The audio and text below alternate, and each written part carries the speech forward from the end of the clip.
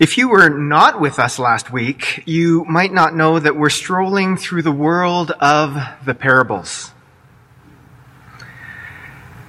Just for a few weeks. We're throwing these dramatic narratives alongside our lives, and we're seeing what the Spirit of God brings to life. The theologian C.H. Dodd offers the following often quoted definition. At its simplest, the parable is a metaphor or a simile drawn from nature or common life, arresting the hearer by its vividness or strangeness, and leaving the mind in sufficient doubt about its precise application to tease the mind into active thought, arresting the hearers by its vividness or strangeness. So let us be arrested in our hearing in these days of listening to the parables, drawn in by these vivid tales, and might we be teased into action as these parables take a hold in our lives and influence our imaginations and our intentions. The kingdom of heaven is like someone who planted good seed in his field. While people were sleeping, an enemy came and planted weeds among the wheat and went away. When the stalks sprouted and bore grain, then the weeds also appeared. The servants of the landowner came and said to him, "Master, didn't you plant good seeds in your field? Then how is it that it has weeds?" "An enemy has done this," he answered. The servant said to him, "Do you want us to go and gather them?" But the landowner said, "No, because if you gather the weeds, you'll pull up the wheat along with them. Let both grow side by side until the harvest. And at harvest time, I'll say to the harvesters, first gather the weeds and tie them together in bundles to be burned, but bring the wheat into my barn." Last week we learned that God is a reckless and actually not so great farmer. The parable of the sower talked of this seed-wasting farmer, carelessly and without much precision or strategy, tossing seed hither and yon, seemingly unconcerned whether it lands on the road or the rooftop, the delicious soil or the ditch. And this week, Jesus tells the parable of another not-so-great farmer, one who seems unbothered by the work of an enemy who seeks to wreak havoc on his harvest. These vivid and strange tales. So let's get our bearing. Why would Jesus tell this story? What's happening in Jesus' time, or maybe even 50 years later in the time when Matthew and his cronies are writing this gospel, probably in 80 or 90 CE? And the reality is that the early church and the church that was emerging around Jesus was already breaking into factions. There are groupings and divisions, those who are saying they're more true to Jesus, those who are saying they're more true to the Jewish rituals of religion of the day. There's divisions over who's giving in to the powers of empire and those who are staying true and faithful to the causes of the least and the little. Families and friendships torn apart over allegiances to God or government or country. Questions arise like this: how are we to deal with those who seemed initially to be like us, but now have kind of morphed or migrated to a different way of faith, or they're acting in a way that we don't think looks like the way of Jesus? Or maybe a question along the lines of this parable: it seems to us that some among us are as worthless and sneaky as weeds. So how and when should we get rid of them? 2,000 years later, and we're still wrestling with these questions of who's in or who's out or who's in charge when it comes to the matters of the kingdom of heaven. So as we dwell in the world of this vivid and strange tale today, I invite you to take a place. Take a role that might be close to you. And I'm suggesting that for us who are Christ followers, God believers, people who might actually be watching a YouTube video of a church service, that we might actually be closest to the role of the servants. We're looking at the fields and maybe raising our eyebrows and scrunching our nose a bit and thinking in our minds, where did all these weeds come from? And then we fashion that phrase to the Lord, in all due respect, Lord, didn't you plant good seed? You know, it's that questioning approach where you're trying to be nice, but there's a dagger sliver also burning into the person. Lord, didn't you plant the wrong seed? Maybe. In regard to the weeds, the landowner is blunt and simple. An enemy has done this.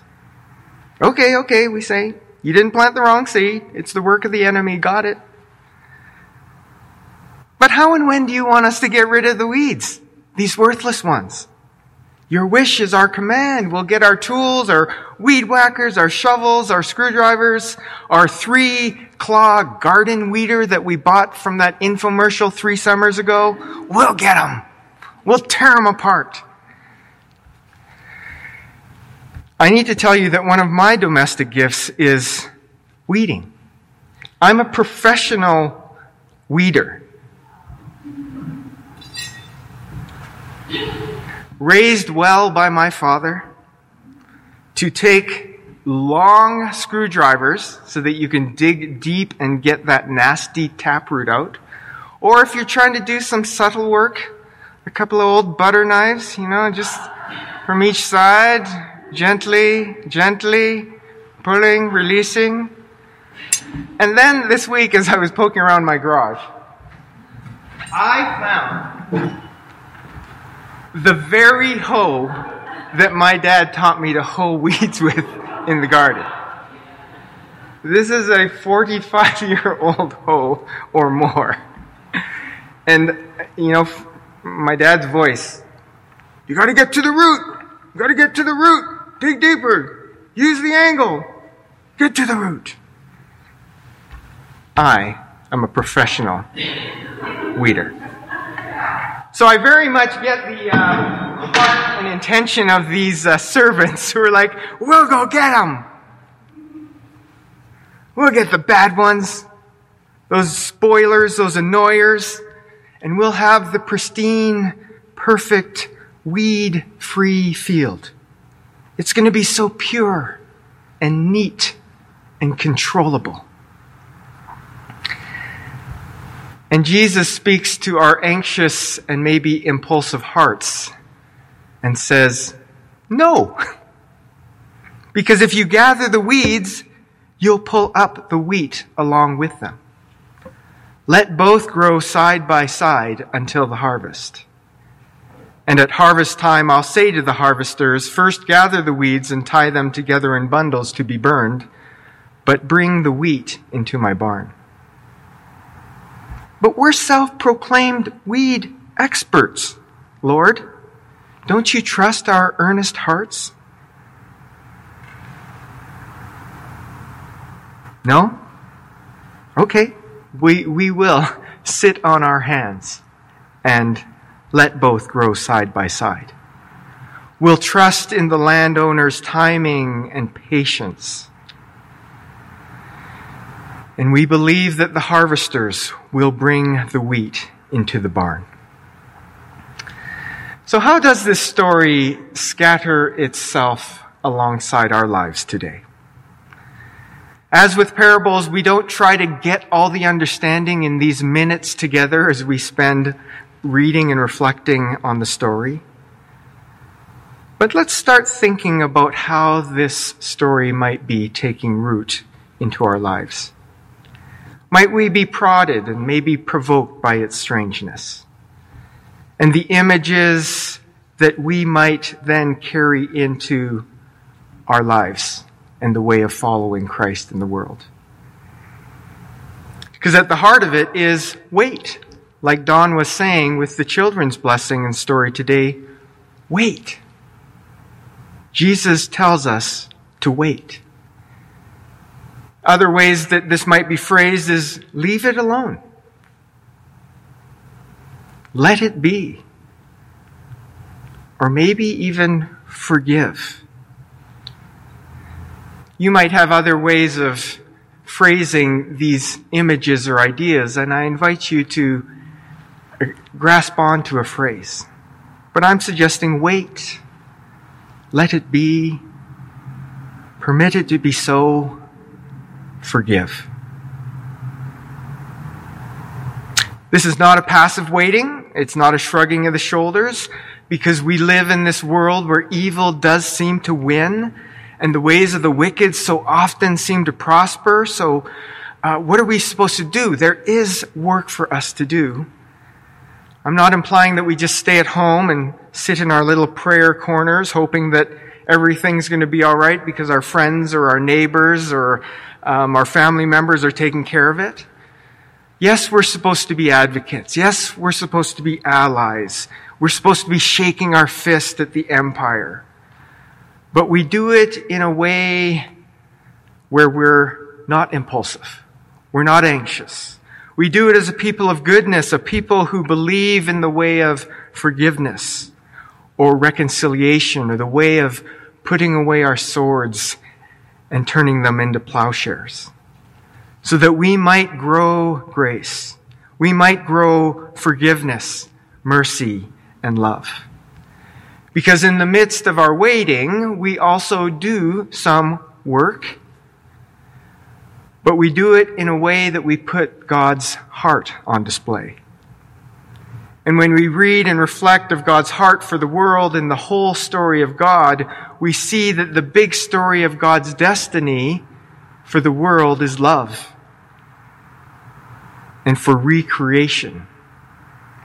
The psalm of the day that we read is Psalm 139. It paints this picture of a God who will never let us go, never loses track of us. We will never be lost.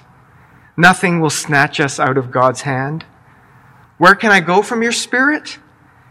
Where can I flee from your presence?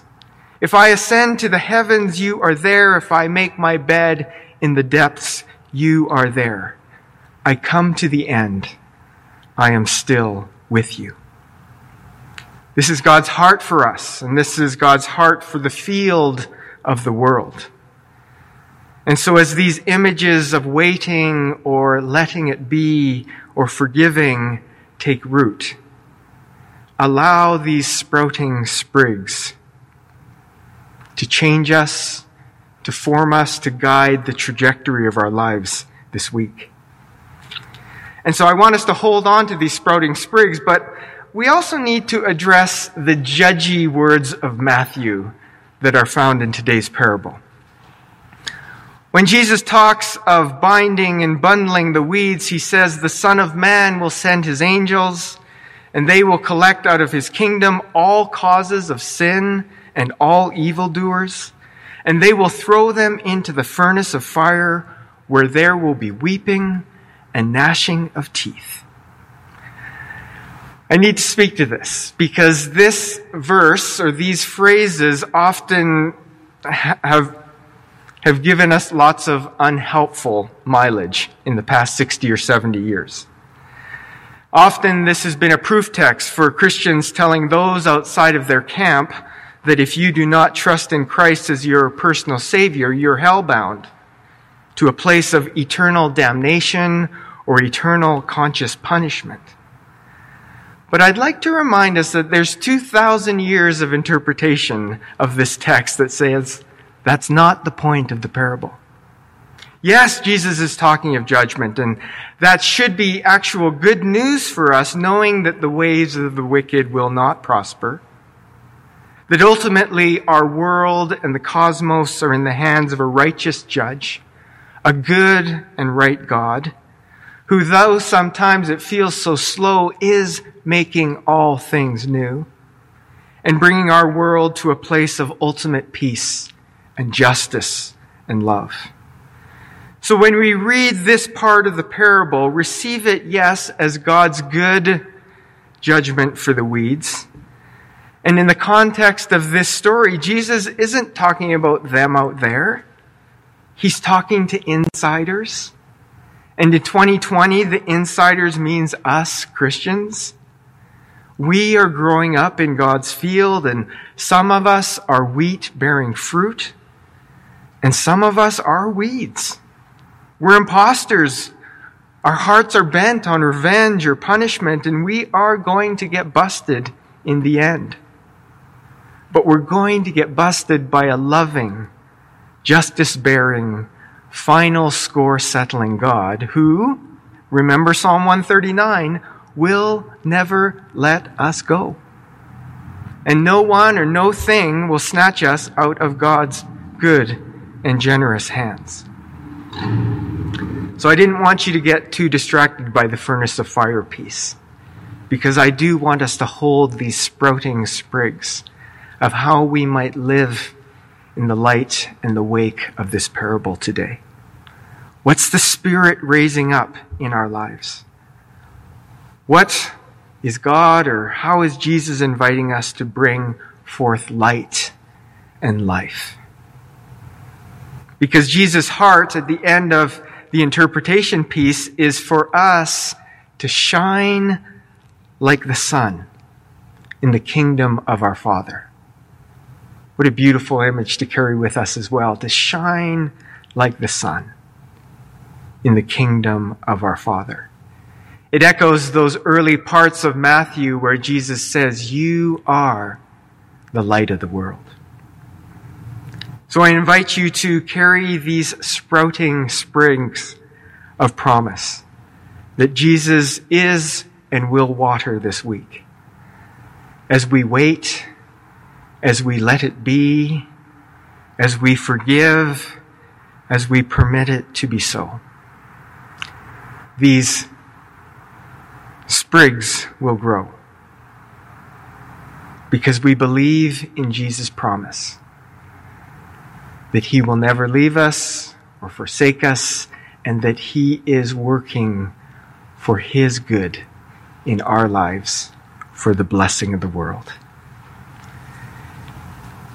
Jesus closes this parable and the interpretation with that refrain that we've heard over the past couple of weeks. Let anyone with ears listen.